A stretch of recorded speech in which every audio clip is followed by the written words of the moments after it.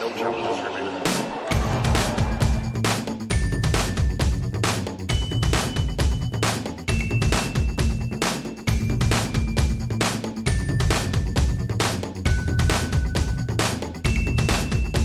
Welcome to No Challenges Remaining on day 5 of the 2020 French Open. I am Ben Rothenberg, joined by a repeat guest who made his NCR debut during the US Open. Now it is the French Open. He's back. You know him. You love him. Alex Gruskin is here. Alex, you're in the lead segment of the show this time because Novak Djokovic didn't just get defaulted today, so you weren't bumped a little bit, but you are here. How you doing? How have the first 5 days of the French Open been for you?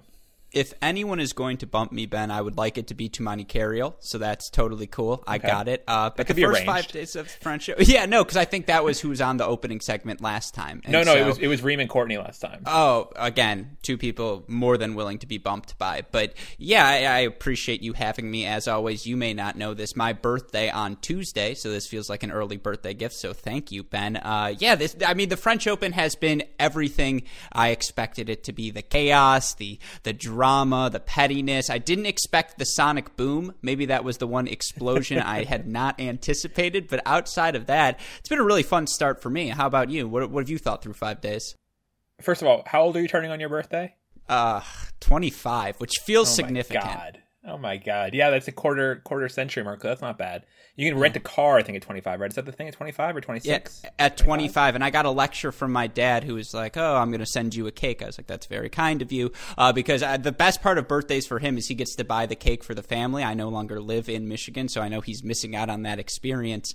But he goes, yeah, and, any ladies in your life, Alex? Because, I'm not getting any younger, and, I'm still looking for grandkids. I was like, Dad, you still have kids. Like, don't tell me you're looking for grandkids. You still have children who need your affection, me being one of them. So ease back a little bit. But yeah, 25, I am looking forward to it. 1 more year on their health care. Hopefully it goes well. Oh, yeah, there you go. That's another factor, Obamacare. So you heard it there. Alex turning 25 and is single and looking. So anyone listening who gets impressed, Alex, you'll get the chance to win them over in a second with these takes we're going to do.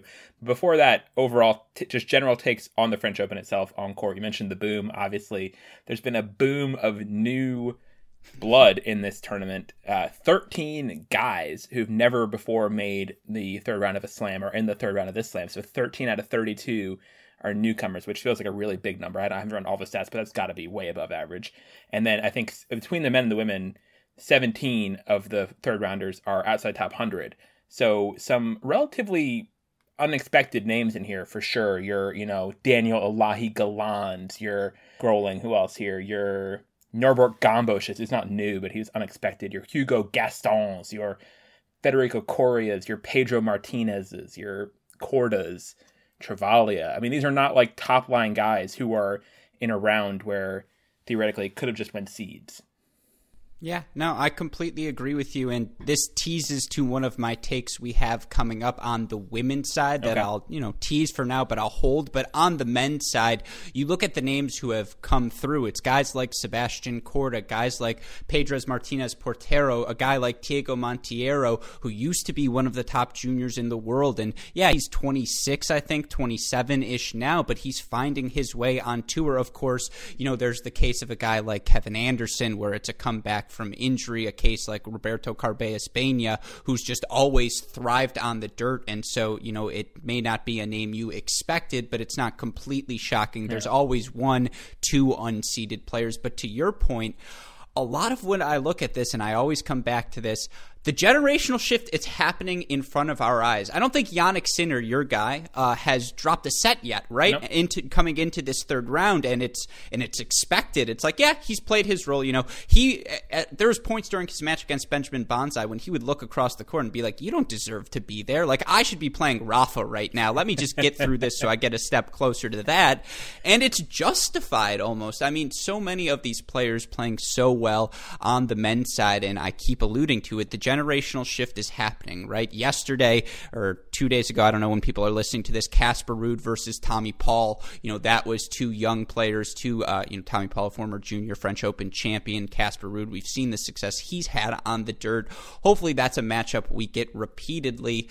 You throw in a Cecchinato, who's good for a run, I guess, now every 4 years, but overall, it's the youthfulness of this group that has me so encouraged. And a couple other women's names. You mentioned the women, but other names I'm going to throw in here: Badosa, Clara Burrell, Layla Annie Fernandez, all newcomers to this round. So a bunch of, and Arena Barra also, I don't think I've ever seen play because I've not seen her this week. I'm going to sneak in a plug here. We do our GSP Ace of the Day, our picks every morning, and I have a new rule. And if you're 23 years old in the women's game and I have, like, your name doesn't pop out on me still, don't pick against her because there are just so many women 23 years old, younger. You mentioned Badosa Gibert today, who was outstanding against Sloane Stephens, or, you know, the random Kudermetova or Sinyakova, just all of these players, Yvonne and Burrell, there are just so many good players right now in the women's game. Can I just say how appreciative I am of you at always throwing in these secondary Spanish names, whether the players use them or not. You're going full Badosa Gibert, which is like what she was using in, like, I don't know, like Miami 2016 or whenever I first saw her. So good work there on the throwback naming. All right. Again, we say, hey, great shot in the Cracker Rackets universe. I'm not gonna completely speak your language on my show, but I will acknowledge your dialect nonetheless. All right, so we're gonna do something, you know, somewhat in between our lanes here. Format for this show, we're gonna each come up with a hot set of hot takes, so 6 takes each that I want us to go through in ascending level of heat or Scovilles or Celsius, Kelvins, whatever unit you want to measure these by. Ascending levels of takedom, and just predictions, sort of things you think will happen at this tournament or beyond, based on largely things that are happening at this tournament or other trends that are currently observable. So let's go. We're just gonna have 6 takes.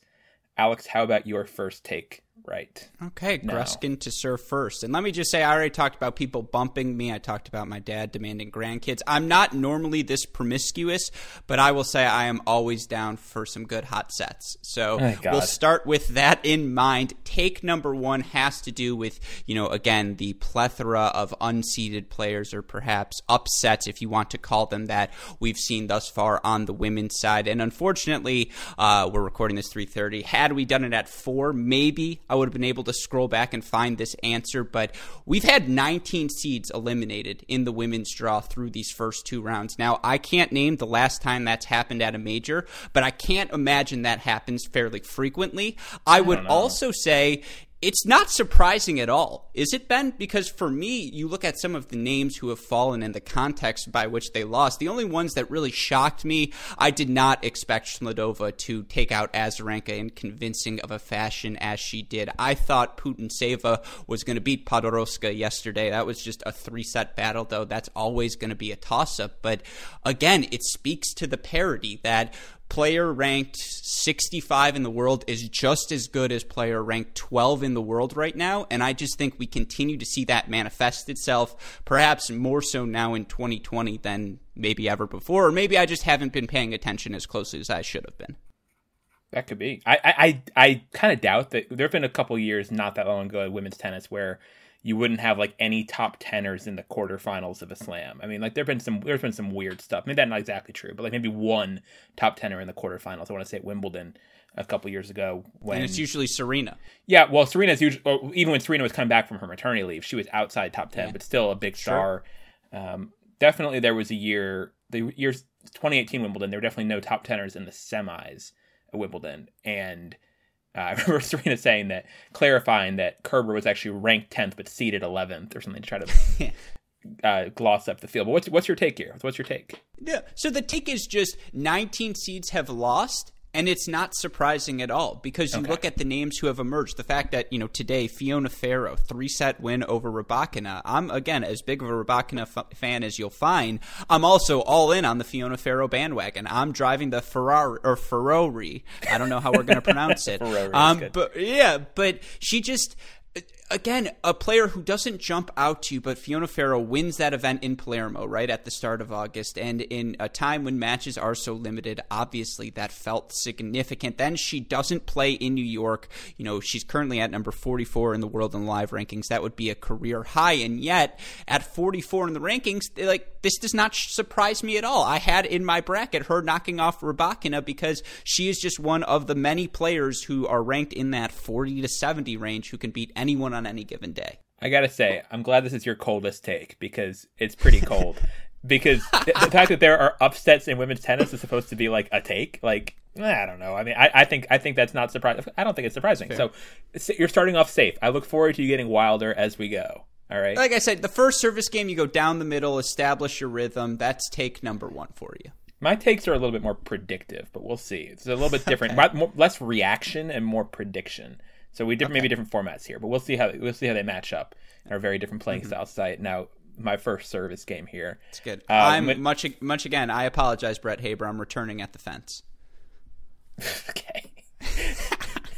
All right. We will say that my first take is that Svetlana Perankova shock quarterfinals of the U.S. Open, coming off of 3 years plus off tour to make a quarterfinal, will make a second quarterfinal in a row at the French Open on a slow surface. She's fast court denizen. I feel good about this being my coldest take. That Perankova is going to get through the really open section of the draw, playing Barbara Krejcikova and then winner of Schmiedlova, who's been amazing, and Podoroska, who I have not seen, but I like Perankova here. I think her legend will grow. Is my take. So one of the things I want to hear from you, when you look at the way these courts are playing, I think the players who maintain the ability to hit through them, the players who, it doesn't matter what surface you're on, that skill is more valuable now than maybe ever before. On the men's side, it's obviously a guy like Berrettini, a guy like Wawrinka. Rafa's pretty, muscular himself. Those guys are having success. On the women's side, the way Aryna Sabalenka has looked through the first 2 matches, it's just stunning that it's just like, yeah, I know these courts are playing slow, but don't worry, I'm going to hit through them anyways, and she's one of the few players who can do that. With Perankova's game style, I think it's a good take. Just the way she knows what she's going to do. She's going to change direction. She's going to try and move forward. She's going to play down the line. And then you look at the way this draw opened up for her. She's match confident. She's not going to be intimidated by the stage. She just played a quarterfinal. It's a good take. Now, I do think Podoroska, who I have watched, she has been outstanding, and I want to say she came through qualifying. So I believe, so she has had really a bunch of time to acclimate herself to that surface, and we saw in the first round how important that was. Now, once you get to the third, fourth round, if you've been here for a week, you should be used to the conditions. But yeah, take number 1, I agree with you. Hold serve. All right. You're up. Okay, so you said I wasn't spicy enough. Here is take number 2, also predictive. After Yelena Ostapenko's victory today over Pliskova in such convincing fashion, for those of you who didn't catch it, Ostapenko 6-4, 6-2 victory, she now needs to be taken seriously as a contender, not just to make the second week, but to win this slam. I say yes. So the measurement here is serious contender is what you're phrasing. Yeah, that she can like win this Grand Slam. I have no. I mean, we've seen her do it before. I think, and she is. This is momentum. This counts as momentum for her. I was actually really impressed with her first time win over Brangle. I thought that had perfect kind of Ostapenko on a bad day disaster match. We saw Brangle do that to Yastremska at the U.S. Open, just completely dismantle a kind of similar vein of player. And the fact that she went 2-1 over Brangle, I was like, that's pretty good. That lets me know that you're focused and you're here. And then going 4-2 against number 2 Pliskova, who's not had an amazing time and is coming off injury and things like that. But it's pretty solid. And her draw is not bad either. Playing Badosa next, playing maybe Martic, maybe Kvitova. I don't hate that for Ostapenko. I don't think so. It's Yeah, I like this take. I think she should be talked about. Yeah, there are no. She can also lose any match, but she can be talked about. I completely agree with you. She's just as likely to lose a match as she is to win it. And the term hubris probably should be associated with the Ostapenko game. But at the same time, she, like Perankova, like Sabalenka, possesses that firepower where it's like, it doesn't really matter who I play.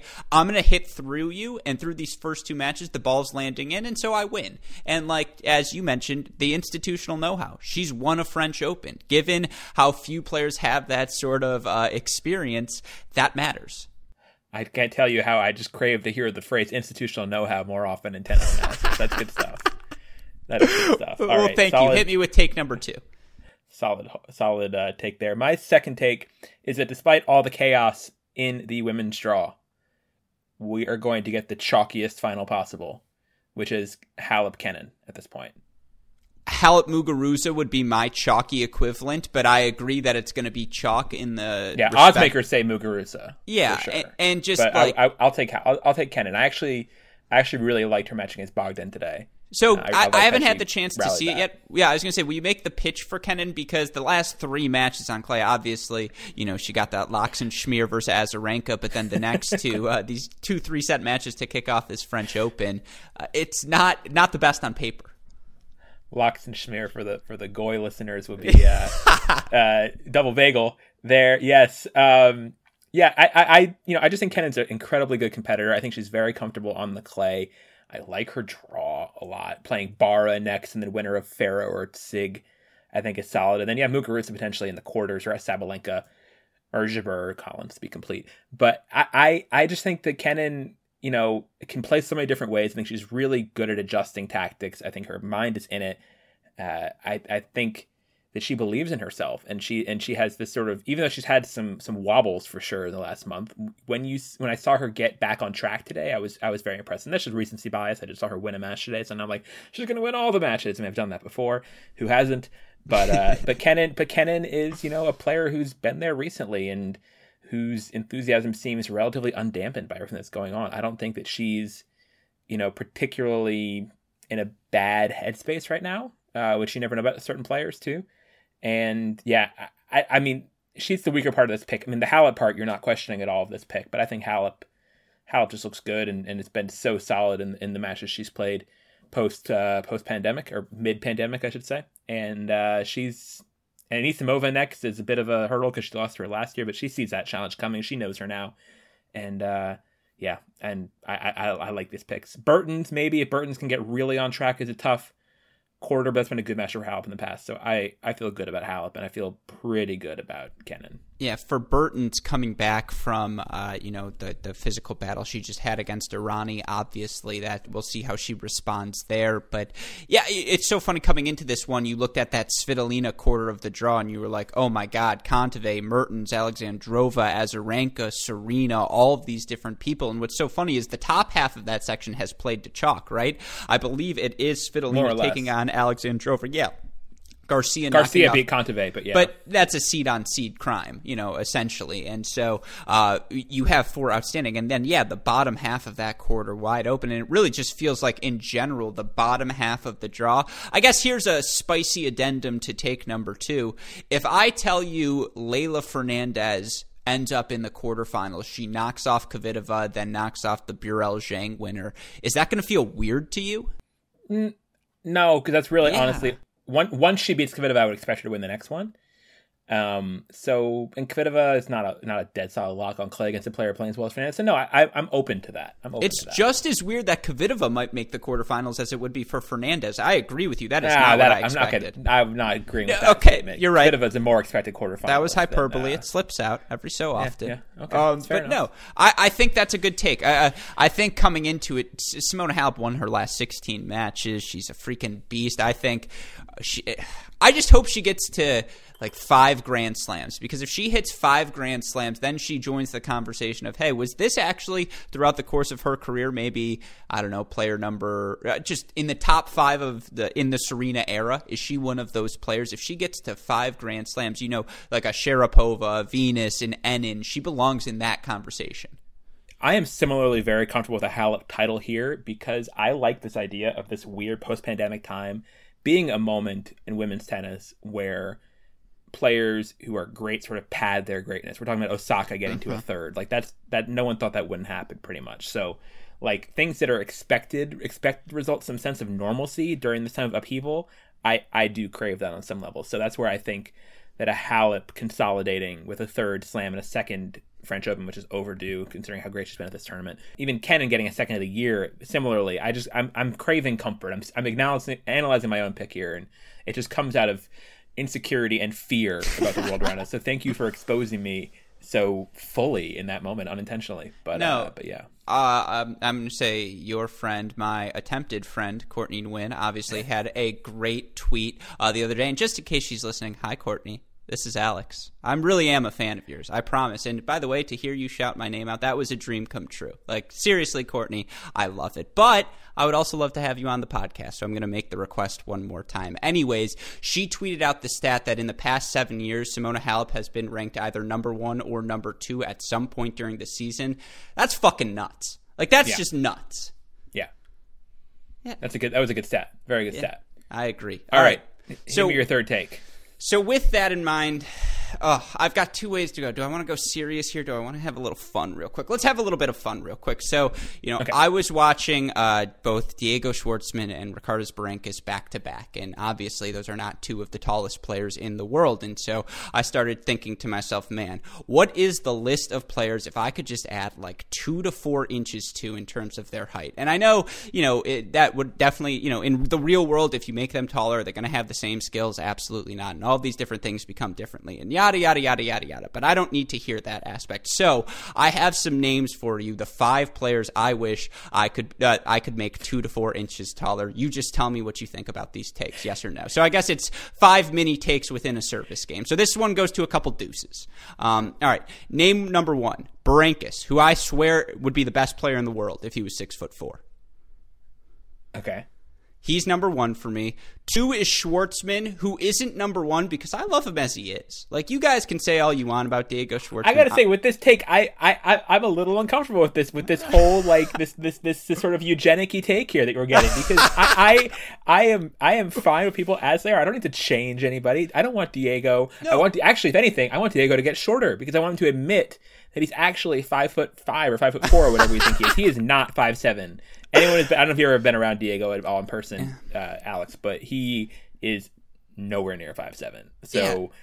So I agree with you. I celebrate the I would also say, having taken a class in college on the history of eugenics at our wonderful University of Michigan, I would never imply a eugenic-y take. That was not what I'm saying. Simply put, that was a harsh critique. I love them as is. What I'm saying is, I just would be fascinated to see what they would look like if taller. So 2 is Schwartzman on that list. Number 3, I was watching him as well. Jaume Munar, who, by the way, I inducted into Backhand Down the Line LLC. Because Munar's down the line backhand against Tsitsipas was brilliant. And I know he didn't win that match, but he deserves a shout out, so he got a shout out on this list. Number 4, Alex de Minaur, who, if he had the weapon of that 6'4" serve, if he was Karen Khachanov's size with his game, I would just love it. Okay, Demon, I'm going to stop you there. Demon is not that short. He's 6 foot, I agree. He's 6 feet tall. He looks like he's 9 years old. People think he's really tiny all around, but he's actually not short. He weighs like $110 is his issue. So if you could add to his sort of, I don't know, like chest measurement or whatever the tailor would be for making just a bigger guy, that's where I think you would need, or biceps or something, wherever you want to put those inches. I don't think it's on height for de Minaur. I think he needs to bulk up.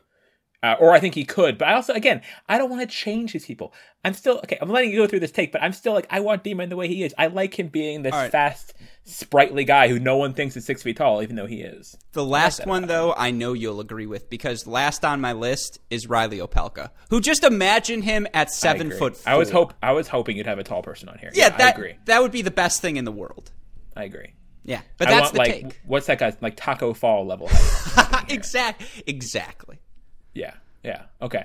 I'm into that. That one I like. I'll take that one. I wish Riley Opelka was taller. It's a good take. All right. Number 3 for me, speaking of Riley Opelka, this is an American take. I know you love your American tennis. Beautiful, because that's my number 4. Sebastian Korda will be the next American man to be in a Slam semifinal. Ooh, okay. I thought you were going to say Slam champion there. I'm going to disagree with you, and it's a disagreement you're going to agree with from me. Okay. Because we had you on the Great Shot podcast end of 2018. I believe it was our first podcast together, and I said, I want tiers from you. And you said, I have a name in tier 1 that's going to throw you off your game. And I said, I have a name in tier 1 that's going to throw you off your game. And then we both said Riley Opelka. And I just think one of my buddies texted me this, and my response was 2024 Wimbledon. I was like, that's when it's going to happen for Riley Opelka. Write that one in. Now, I think Sebastian Korda is incredible. I just think Riley Opelka is also incredible, and he's just a little bit more experienced. I mean, look, it's not going to be Korda at this tournament. I would be because you'd have to get past Nadal. Nadal would have to go out of his section of the draw, and I don't really see that happening. Yeah, I mean, you never know, but I'd be surprised. But I think he's a really good, complete player. He doesn't play an American style of tennis at all. I think it's fair to say he's got the Czech roots and plays a pretty European looking game in a way that I think is well suited. And he's got his mentally seems good. He's taking advantage of this opportunity really well.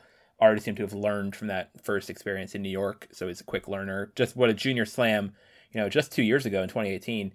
And he's already in the third round of a men's slam. And that doesn't happen that quickly in men's tennis, that you get the junior transitions to this level of the pros.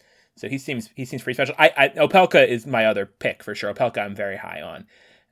But I don't know. Halfway through the heat meter here, I'm trying to get a little bit spicy, where at least you go like, ooh, I'm gonna slow down. Here would be the spiciness. Is next year Riley Opelka is going to be like the 28 seed at Wimbledon, or maybe the 26 seed, and he's going to match up with a 6 or 5 seeded Roger Federer, and he's going to beat him. And that's going to be like, what? Did Riley Opelka, what a win, the young American over Roger Federer, the big server. And he's just going to have one of those big serving days that throws him off, and it's going to be like one of those narrative breakthrough moments. That's what I see for Opelka at Wimbledon. That's really specific and really eerily. I like that as a prediction. We can replay the tape when 26 seeded Riley Opelka beats Roger Federer. And I don't think Federer will be seeded as high as number 5 though. He's going to come in with a lower seed than that. Well, I wanted to seed Opelka higher, and then as I was doing the math in my head, I was like, actually, Federer could be like 12 and Opelka could be like 19, and that kind of matches up perfectly for a third round battle. And then Opelka takes him out, and it's like, whoa, was this an upset? And then I'll be sitting smugly on my pod, be like, well, if you listen to the NCR I did on Thursday, October 1st, but yeah, I do really like Sebastian Korda, though, who's the definition of a modern player. He's 6'4", he's got the big serve, but he's flexible, he can move, he's fluid, he's good from the ground, he wants to move forward. Not the best volleyer yet, but sees the opportunities when they manifest themselves. A really well-rounded player, but that leads me to take number 4, Ben, because you look at it now, only 2 American men left in the draw. Taylor Fritz, who's taken on Lorenzo Sonego, and honestly, for Fritz to be in the third round feels like a victory. Obviously, Korda taking on Pedro Martinez Portero, who was one of my sneaky picks. I said he was going to be the unseeded player to make the round of 16 this year. You look at it for the American men. If neither Fritz nor Korda advances to this French Open fourth round, it'll be the 6th time in 11 years, Ben, that there are no American men in the second week of the French Open. I don't know what the take is, but I mean, here are some of the names who have also done it during this time period, and I went all the way back to 2010. Wait, hold on. Can I see if I can name these people? Ooh, you want to name the men who have done it? Yeah, let's see if I can do this. Go for it. There are 3. Fourth round. Isner. Correct. Obviously. Sock. Yep. And I'm going to say Ginepri. That is correct, and that is always the name that slips you up. And it's funny, I went back and looked, because I take these podcasts more seriously than I should, and there have been 14 Americans who have made the fourth round or later at a Grand Slam since 2010. Now, I won't ask you to name all of those, but it's not the most inspiring cast of characters, I'll say that. And I guess the take is, okay, so the reason I set that up is because, you talk about some of the names who have done it of late right now. Guys like Isner, Query, Sock, Kudla, Johnson, Sandgren, Tiafoe, Mackie McDonald, they're all on the tour right now, some of them starting to play their best tennis. But since I know you like yourself some Italian men, here's my take/question for you. It's a Division I college format. Doubles plus a 6 singles lineup. Who wins right now, the U.S. men or the Italian men? What's the surface? Where are we playing? Hard courts, University of Michigan. Okay, so it's okay. Michigan's interesting.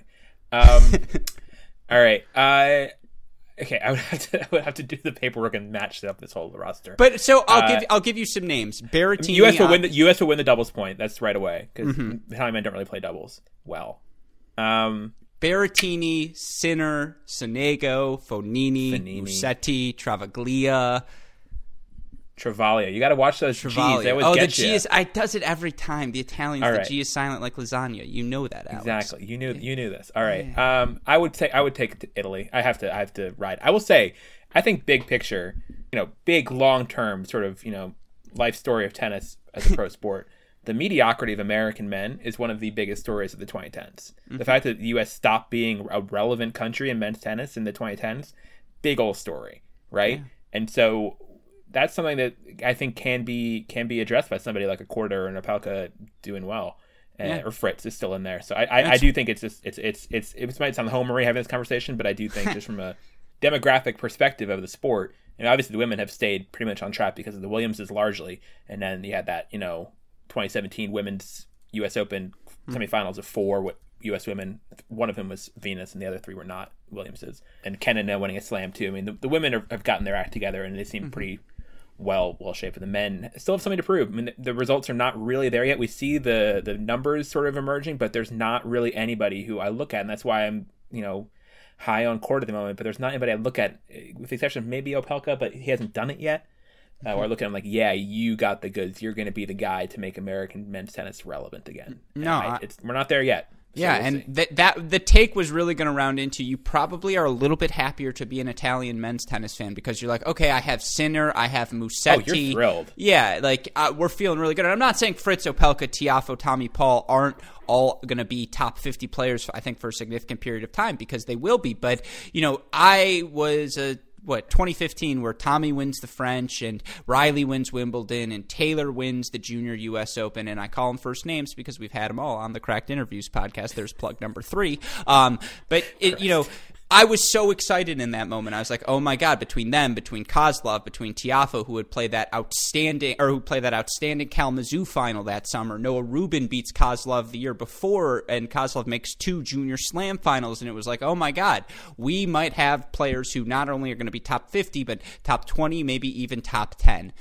And now these next 3 years would be when that starts to manifest itself. If they're going to do it, it should be in the next 3. Is it my turn or your turn? I forget. Where are we? We are on take number 4 for you.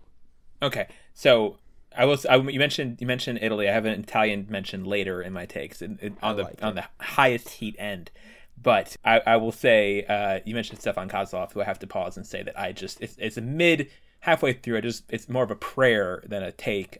I want him to be on tour. I want him to be a tour level player. I think his peak Kaz is so glorious, and I saw a lot of it in juniors, and want him to get a crack at the pros. I want him to make it happen. So hoping, shamelessly, pulling for Kozlov to be a relevant player people get to watch, because I think he's so much fun when he's at his best. Again, Dainu, my friend, I completely agree.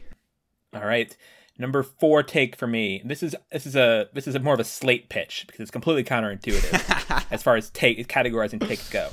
But Canada, Canadian tennis, men and women, will not win a Grand Slam title in the next 5 years. Oh, now we're talking. Okay, we're at the back half. We're on the hot half. All right, this is number 4 out of 6. We're getting places. Because my next 2 you'll enjoy. So this is, betting against people, which is different than betting on. But so I'm saying I'm not sold on Felix. I'm not. I'm watching him at slams. I'm not sold. And obviously 5 times is a long time. I'm seeing Dennis go out today to Caballes Baena. I'm not impressed by that, honestly. Andreescu, the health issues just continue. That's heartbreaking stuff. Like that, seeing her not be able to get healthy, not be able to really play a tournament after winning the U.S. Open, or after I guess she played Beijing. Maybe she played some Shenzhen. I'm not sure where her season ended exactly, but she hasn't played this year. Mm-hmm. And with all this time to get healthy that she's not playing, I don't know what exactly is up there, but it's weird and it's discouraging. And then I guess you have Leylah Annie Fernandez. I'm not putting in there either. Honestly, Raonic, I do still have the Raonic rule in effect, saying that Raonic, basically the Raonic rule, people don't know it, is that the level it would take to win a Grand Slam on the men's side will dip after the Big Four leave. And Raonic should still be there playing his Raonic level tennis. And we saw him have a very good Cincinnati. He made the final of Cincinnati. So maybe I think he's still very relevant in this conversation. And then you're going to throw Jeannie Bouchard in there. She's in the 3rd round here. She's coming back. I think she could be a top 40 player again soon. But I'm not sure she'll get all the way to Slam finals again. So my take, no Canadian Slam singles champion in the next 4 years. 5 years. 5 years. I had 5. No, that's why they you the big bucks. That right there is Stephen A. Smith and Max Kellerman on first take level takeage. It's... So the better bet is, and I know that breaks your heart because I know you love Felix. So this is mostly just meant to rile you up. No, you succeeded. The better bet is on the women's side because Bianca Andreescu's done it, and it's like she's done it once. We all know what it looks like when Bianca. You think the better bet is on the women's side? That's interesting. Okay, because Bianca's. I just think team has met the threshold. The Raonic rule for me has become the Dominic Thiem rule because that's going to be the next guy. He is the next best player right now outside of the big three in the men's game. And I just don't know if Denis Shapovalov or FAA are ever going to be in a position where they could knock off, both a Thiem, a Zverev, a Tsitsipas, a Medvedev, all of these guys, a Berrettini. They'd probably have to beat 2 or 3 of them to get to the finals because those guys have sort of, edged themselves a little bit ahead in the rankings. And in the next 5 years, on a hard court, I've seen Felix look so good on a hard court. But the thing that gives me the most confidence in Canadian tennis is that I've seen how good Bianca Andreescu looks when healthy on a hard court. She, steamrolls her way through a couple of hard court events in 2019. Obviously, the most notable, that U.S. Open title she won. And, you're absolutely right. It's impossible to project health, but if she is healthy, she is a contender to win any slam she is entered in, and you can't say that about any other Canadian player, male or female, in singles. I want to be wrong about her health. I do, but just like missing this whole year when she had nothing to do but to heal, I find very concerning. And maybe part of the factor was that she got to keep her U.S. Open points. I don't know. Most players have denied that's been a factor, but you get to keep 2,000 points. Yeah, and it's a reason not to play. But you think you'd want to be there. She seemed to really enjoy the stage, and French Open. I think I've never seen her on grass, but she seemed fine on clay. I would like to be wrong specifically about that part of the take about the Andreescu not getting back to her. So the thing is, I do think Fernandez also gets one in her career. I just don't know if that one's going to be in the next 5 years. And so there's so many good players right now who are on the bubble in terms of could they win a slam, could they not in the women's game. And so outside of Andreescu, and then I don't know. I haven't really seen Felix on grass enough. I don't know. It's a good take. It's a good take. Yeah, it's a good take. Thank you. Yes. All right. Number 5. So with that in mind, number 5 for me, and this is also about Grand Slams. And I will preface this by saying, because I don't want them coming after me, I don't think she's the best women's tennis player of all time. I don't think she's the best tennis player of all time. I think Serena Williams is the best athlete of my lifetime. I just think her dominance in her sport during her prime, I happened to be watching it closely. It was unlike any other sport I've seen. And, you can say, the Patriots ripped off a bunch of dynasties throughout Tom Brady's career. Well, not in the way that Serena Williams had to do it month in, month out, event after event after event. It's competing year round. It's just the most spectacular thing, the most spectacular career we'll ever see. With that in mind, big preface. Could have deleted all of that, I know.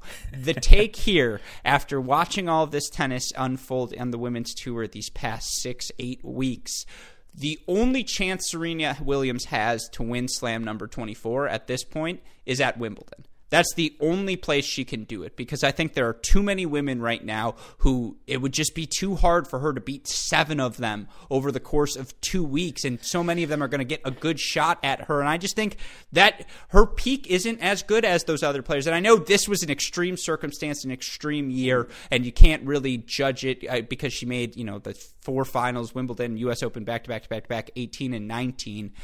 But I just think the window's closed at those other events. I think Osaka enters the favorite at a hard court slam, and every slam she enters for the next 7 years. I think, Simona Halep or all of these other players are just, 7 was very specific, because I'm pretty sure that's when she would turn 30. And I'm not biased towards plus 30 yet. I'm halfway there, over halfway. But anyways, 5/6 technically. And the point is, outside of grass, where I've yet to see one of these young women emerge as just a stud on the surface, I see too many talented players on both clay and hard courts that I just don't think she can beat all of them over the course of 2 weeks. So the interesting part of your statement there, I think, is where you said that you don't think her peak is as good as the other players. Yeah. That's not something you hear very often. You don't think even Serena at her best is good enough. Not that she can't summon her best, but you don't think the best is good enough anymore. I'm not saying that's wrong necessarily, but that's a more pointed way of putting it than most people put it. A thought exercise. No, that's exactly how I'd want to put it. A thought exercise for you. If Simona Halep and Serena Williams were both playing their best tennis in a French Open final right now, who wins? oh God, Simona, because it's clay. Exactly. And it's 2020. I mean, like, and obviously we saw a very, very good Simona in 2019 Wimbledon final blow Serena off the court. Yeah. So I am not necessarily, if I had to bet on it, I'm not optimistic about 24 happening, period. I, again, don't care about whatever happened in the pre-Open era. I refer to Serena Williams' quest for her Open era record extending 24th Grand Slam is how I like to phrase that. It's just individually, 24th Grand Slam would be pretty awesome. It would be, but it's also tough for me to rule it out at the same time because she's made 4 finals and another semi since then, right? So she keeps putting herself in these positions, even when we all can see that she hasn't been at her best. She keeps getting herself really close, and that's what she said in her press conference. I don't know if you saw her transcript or anything when she pulled out yesterday. Is that she was saying that she still feels like she's close to things she wants to accomplish. She was obviously referring to 24. And, that's, again, I've talked about this recording a lot on NCR. It frustrates me so much that, like, her career is being defined by this so much. Yeah. I wish she was in more of a honeymoon phase where she was just sort of running up the score the way Federer has gotten to. Although now Federer has hoofbeats behind him in a different way. But, Serena's great no matter what. I'm not optimistic for her future either. She's going to keep having more health problems. I think her game is a lot more physically demanding than Federer's, and Federer's also having his own health issues too. They're around the same age, so we'll see. I think your Wimbledon was the part of your take was the way you framed the actual take. So I agree with that. I think that one of the biggest blows to Serena's quest for 24 was having no Wimbledon in 2020. Yeah, that was a huge deal for Serena in the 24 conversation that she didn't get a chance to play Wimbledon this year. She was one of the biggest quote unquote losers out of that decision. Yeah, the last way to your point, I framed it wrong. I should have said if she is to win another major in her career, it will be at Wimbledon, not the quest for 24. Because I agree with you, that's kind of irrelevant. If she is to win another major, it's got to be at Wimbledon. And what's most concerning about those 5 losses you talk about at the late stages of Grand Slams, there are 5 different players, right? She lost to Kerber, she lost to Andreescu, she lost to Halep, she lost to Osaka, and she lost to Azarenka. And it's just like there's more where that comes from, by the way. You could play a Tring Sabalenka. You know my theory. Or just a Tring is too strong. But whomever it may be, there are just so many talented women. So I think her getting another major in her career, if it's going to happen, it's got to be Wimbledon. Are you ready for my 5th take? I am ready. All right. My 5th take is that Novak Djokovic will win the French Open. That's not hot. What's hot is that it'll be a rematch of the Rome final because Diego Schwartzman is getting to the French Open final. Oh, okay. That went in an even better direction than I was hoping for. I'm going to one-up your take with a take that I know. It's not one-uppage because Diego Schwartzman means you win the take. But my take number 6, which blends into your take number 5, Novak Djokovic will end 2020 winning every match that does not end with him striking a line judge with a projectile. Gosh, I always feel obligated. I mean, Djokovic fans think I'm trolling by phrasing it that way. Yeah. Which I somewhat am, I guess. But also, like, you have to talk about it that way. I agree. He was undefeated. The context is necessary for his season. He's undefeated this year.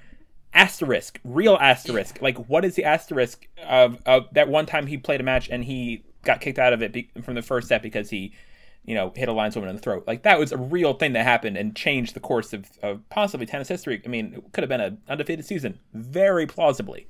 40-0, whatever the final number winds up being.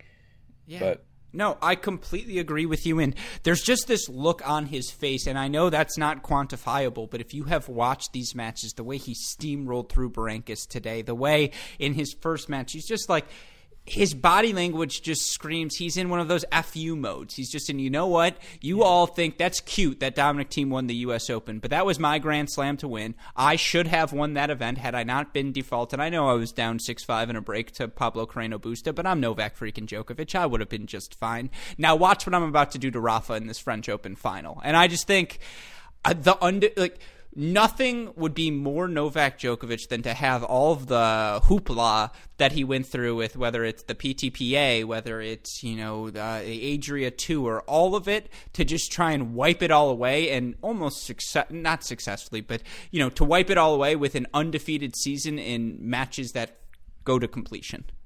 I do think things are calming down, though. As much as he has a look on his face, I do think he has reached a level of calm, because I think things did get too stormy for him at the U.S. Open. Mm-hmm. I think with the PTPA, with everything else going on, I think he was playing a little bit too angry and got too reckless and got burned by it. I do think that was a factor. I've heard other people say that, as well. Mm-hmm. Pam Shriver on NCR definitely said that.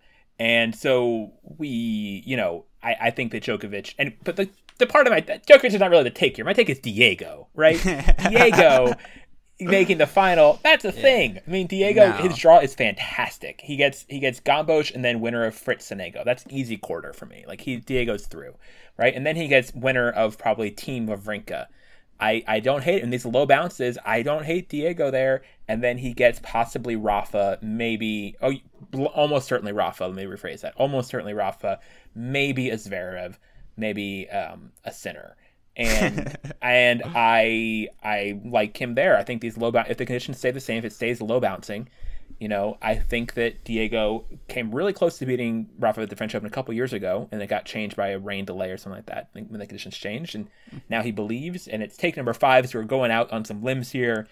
Diego Schwartzman, French Open finalist 2020. And if for some reason it's not Novak, he can probably beat a lot of other people in the final. Well, take 6B for me was Zverev has everyone where he wants him, and he's going to do his most Zverev-y thing and beat Nadal in the quarterfinals. Just, again, another middle finger to anyone who's doubted him, but I don't know how I feel after watching that Air Bear match. I just don't see that. I think we talked about last time you were on the show. We talked about Zverev, right? Since then, I know you're big. You both have the name Alex. You're both handsome, 20, blue-eyed. Are you the same age? Are you? He's a 97, and you're a 96. 95. Okay. He's not playing good tennis, man. Like, I don't care how much he's winning. He's not playing good tennis, and that's got to catch up with him at some point. I honestly think that he has to play better than he has played to beat even just a combination of Cecchinato, Sinner. Yeah, like that's true. He's got to step it up, and it's just been so mediocre to watch him in all these big matches lately. So he's really impressed with himself. Good for him. That's one thing. I was talking to a colleague of mine and said, I say this for your generation of tennis players, right? Mm-hmm. They haven't let their lack of winning hurt their self-esteem. Like, they really believe. And so that's a good point. That's good. So, but yeah, my take is Diego. That's good. I would say the other thing, Schwartzman has looked so good, and then I just think Dominic Thiem on clay. So I sent you the props we did with Ricky. My take of Schwartzman losing less than 6.5 games to Giustino held up. Yeah, that was a taking good take. Under 6.5 for a best of 5 match on clay.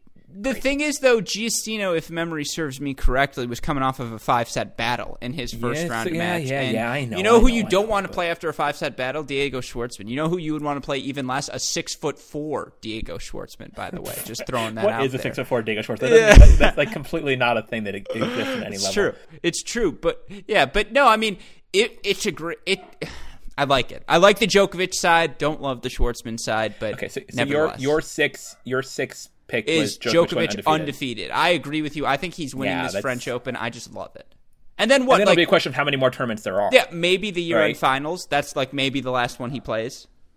Yeah, year-end finals could happen. I think Bear C could happen potentially, depending on how COVID goes in this year. Which brings me to I'll tell you now. There's a surprise 7th take coming. Oh, we get to a breaker. The tie break.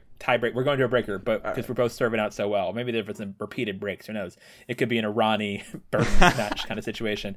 My 6th take, and I've made this take before, but I'm reiterating it. I feel even better about it. Jannik Sinner. Now here it is. Will finish his career with more Grand Slam titles than any other active player who hasn't won a Grand Slam. And I will throw Thiem in there. Thiem was previously in that category. The one doesn't change my thinking. Jannik Sinner will be his coach generation. Now he's in his first slam, 3rd round. He's doing steps at a time, but he's looking great. He destroyed Goffin in that first round.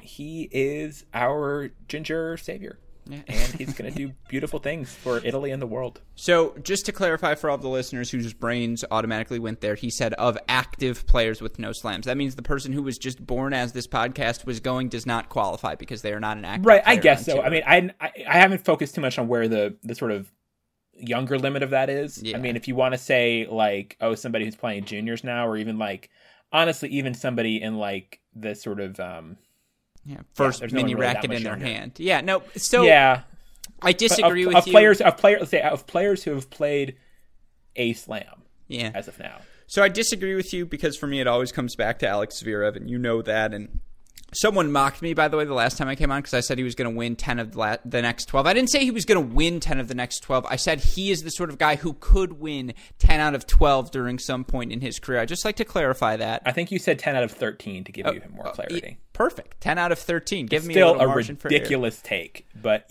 I'm going to give you full context. Well, thought I'd throw it in here again. I think it was Mike Cation also who called that out. Was one of the people who said like, I don't know about that take, man. Yeah, again, it's the one I stand by most vociferously, I suppose, and I say no because are you, as the ultimate Zverev proselytizer now.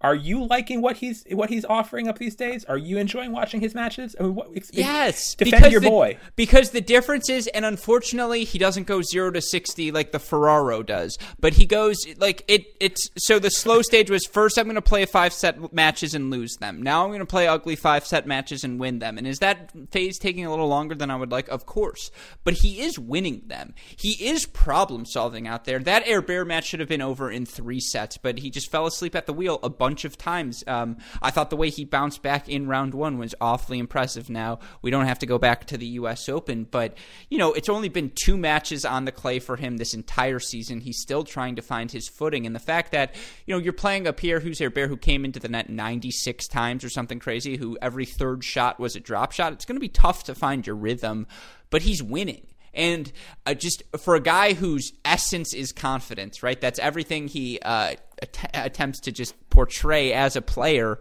The confidence is building. And so, again, if he gets to that quarterfinal with Rafa, I'll probably be my most confident about him in any match he's played this week because it's just like him as an underdog is a position I just love him in at this point.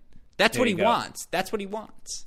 It always ends with Zverev. I don't know. He sees himself as such an alpha too. He was talking in his first press conference about playing 7 matches here, and I'm just like, slow down. I love you did it once, and it was against Carreño Busta and Coric in the last 2 rounds. Like again, the self-esteem comment about your generation is fully a Zverev comment. And we had Yannick Schneider, the German journalist, on before, and his. I mean, he used the word arrogance, so I feel fine echoing that. Zverev's belief in himself is truly something otherworldly. I envy that. Did you see as someone heavy who's balls? also at points in my life had great hair, I see what it does for him. Like everything for Zverev, everything starts and ends with the hair.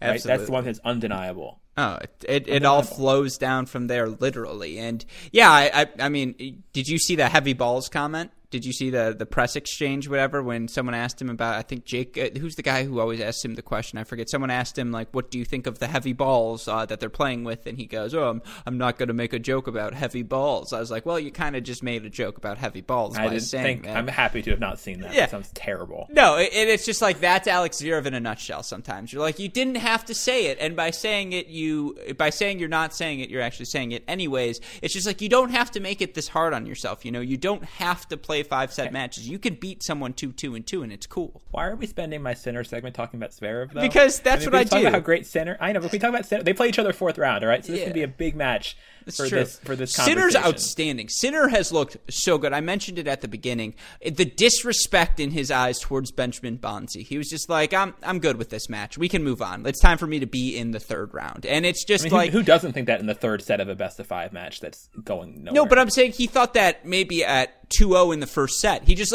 there was this body language for him. It's the confidence and the way he blew through the next gen finals last year. The fact that I said when we talked about this, I think on a different pod we did, that I was concerned about his movement. I didn't know if he was going to be a good athlete or not. His movement on the clay looks awesome. I mean, he takes balls early. He changes direction. He beats you to the spot. Yeah.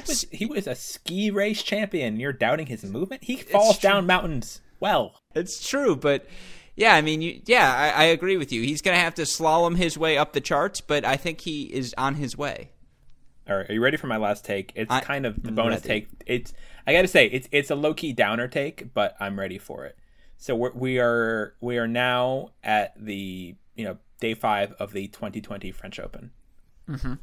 The 2021 French Open, all right, will be the next Grand Slam.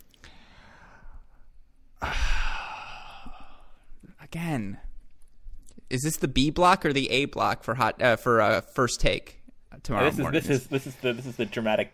I don't watch that show, but I watched it. I'm friends with Carrie Champion, who name drop. Was, I knew from well, of course. I mean, Courtney's better friends with her to name drop on her behalf, but I friendly with her for sure. And and she used to work Tennis Channel. I don't know if you remember that. And so we knew her from her tennis days, and then she got to be on that show.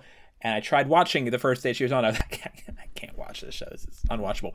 But anyway, yes. So that's my. It's a sad take, but I don't think. No, I think COVID's going to get worse. I think Australia is very cautious as a country about these things. I don't think the Australian Open's happening, and so we'll have back-to-back French Opens in terms of the Slam timeline. It's going to be weird, but we're going to have back-to-back French Opens. No, I would say I mean that's assuming that it happens in May 2021 as planned, but yeah. So my name drop equivalent, I once got Prim Sripapat to laugh when I sent her a photo of Gordon Sondland and said that looked like the Duke women's tennis coach. And she was like, it really does look like the Duke women's tennis coach. So go look that up for all of you listeners out there. But yeah, that's a throwback that's the throwback to the impeachment era. I like Prim. I just don't know who the other people in that involved. I'm sure that joke reference made somebody out there in Sarah Lane very happy. Yeah, someone out there is like, wow. But anyways, Australia right now, the plan is to have players come at the start of December, right, or something crazy like that, or like I midway just don't through think December. they're gonna do. Which they might have an Australian Open, but it might just be. Honestly, my take on Australia is I would be totally cool and chill and happy if they were like, you know what, guys, we're gonna hold a Margaret Slam, right? We're gonna play domestic.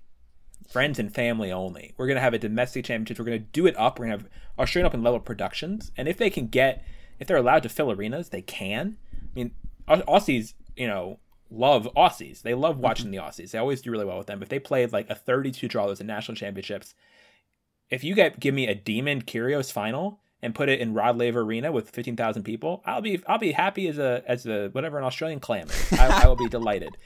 Give me Barty versus the women's side is a little thinner, but Barty, I don't know, versus Tomljanovic, a Gavrilova resurgence, an underdog, Cinderella, Destiny Iava. Like who knows? Like I mean, like Gavrilova action. Yeah, Gavrilova would be in there too. Like I'm not feeling it with Australia, and they do not shoot straight on their sort of publicity. I still remember them talking so confidently about how Serena was going to be there in 2018 when she had just had a baby 3 months earlier, and Craig Tyler was like, "Yep, she's coming," and she wasn't coming.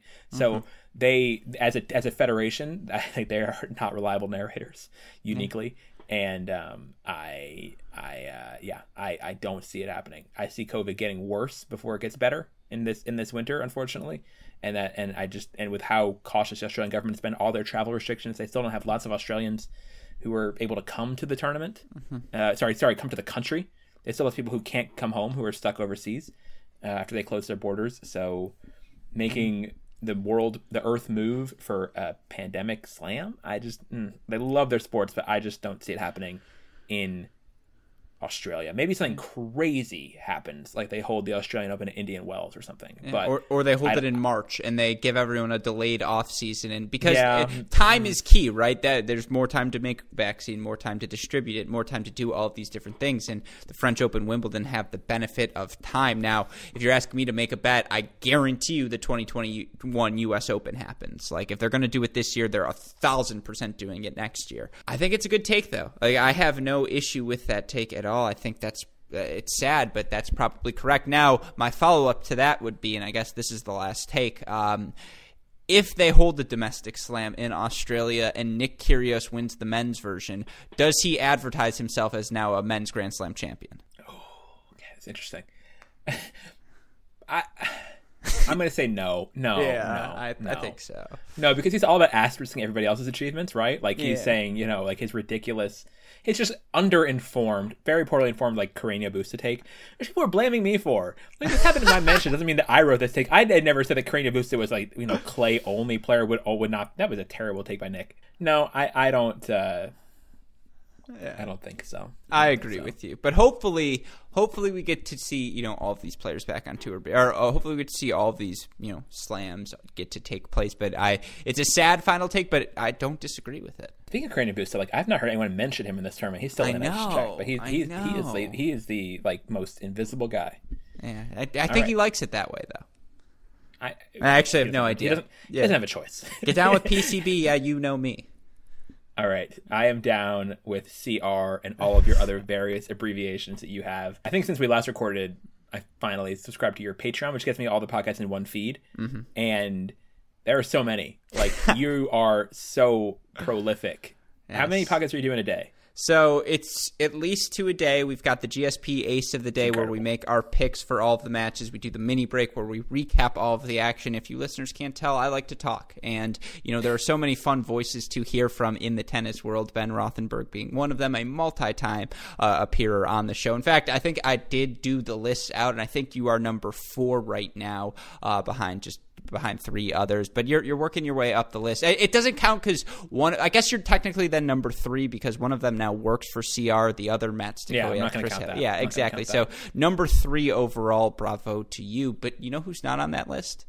Courtney Nguyen. Yeah. Still no appearances, so I'll use him last time. Courtney, again, it's your friend Alex. Your soon-to-be friend Alex. Very, very fond of your work. You've killed it at the French. You've really killed it through your career. Bravo to you. Let's celebrate that career together on one of our Cracked Racquets podcasts, which all of you listeners can find on iTunes, Spotify, wherever you listen to your shows, or at our website, crackedrackets.com. And you're on Patreon, too. This is part of the show where I will plug Patreon. And actually, I'm going to stop it here and record because I got to do.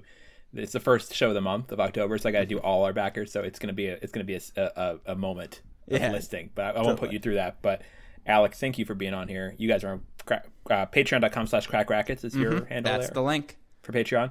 Mm-hmm. All right, and you're on Twitter at GreatShotPod. Still, we've been over this. That's my birthday present to you is getting you to change your handle. I want to say this. There's a meeting scheduled about it after the French Open. Wow, that's unnecessary. Just do it. But fair enough. Holding meetings. My God. All right. Alex, thank you very much. Thank you very much, Ben. So thank you very much to Alex Gruskin for coming back on NCR once more. And thank you to all of you for sticking with us through the long month of September. As I mentioned on yesterday's show, 22 episodes in the month of September we dropped on the NCR feed, which is crazy. Definitely the most we've ever had. We've also had the most support we've ever had from you guys on our Patreon. So thank you so much to you guys. And as I alluded to there, it's the first episode of the month of October. So a lot of thank yous to get through here. We, on the first episode of the month, always thank everyone who is a backer at the on tour level, which is our $10 a month level. So thank you to all these very loyal backers here I'm about to name. Danielle Hartzell, Horatio Silva, Annie Kim, Russell Baker, JB Wogan, James Hindle, Jillian Dobson, Helene DeVitt, Andrew, The Body Serve Podcast, Andrew Eccles, Stephanie Chow, Greer Millard, Brett Halsey, Ava Marshall-Kova, John Fisher, Rumdwal Wong, Kate S., Jeremy Blackstock, Dermot Harkin, and Lori Porter. Those last 4 backers, I think, were all with us since January, since pretty much the day we launched. So thank you very much to them. And as always, every episode we thank our Patreon Slam Champ backers, Liz Kennel, Jonathan Weinbaum, Mary Carrillo, Leia Williams, Trong Nguyen, Betty, Audrey Wellens, Sean Mulroy, Susanna W., Jean Simeon, and Antonio Maycumber. And big exciting news at the GOAT level, we have a new GOAT level backer this month, Nicole Copeland. Thank you very much, Nicole, for joining the ranks of the GOATs. Nicole joins Christopher Bishop, J.O.D., Charles Cena, and Mike. So thank you to Nicole, who's our new backer to announce since our last episode, and a new GOAT backer. And thank you all for your support as well. If you want to join in the support of NCR, you definitely can. Patreon.com/no challenges remaining. Also, if you want to support Alex is like Alex Gruskin, just on the show, one of the hardest workers in the biz for sure. Starting out, coming on strong. He's prolific, does multiple podcasts a day. Subscribe to all the Crack Racket stuff. He's really, if you enjoyed what you've heard from him here, his energy and enthusiasm for the sport is pretty tough to match. So it's a good egg. Hope you guys can support him on his various platforms as well. And thank you for listening to NCR. Only 10 more daily French Open episodes to go. Bye, guys.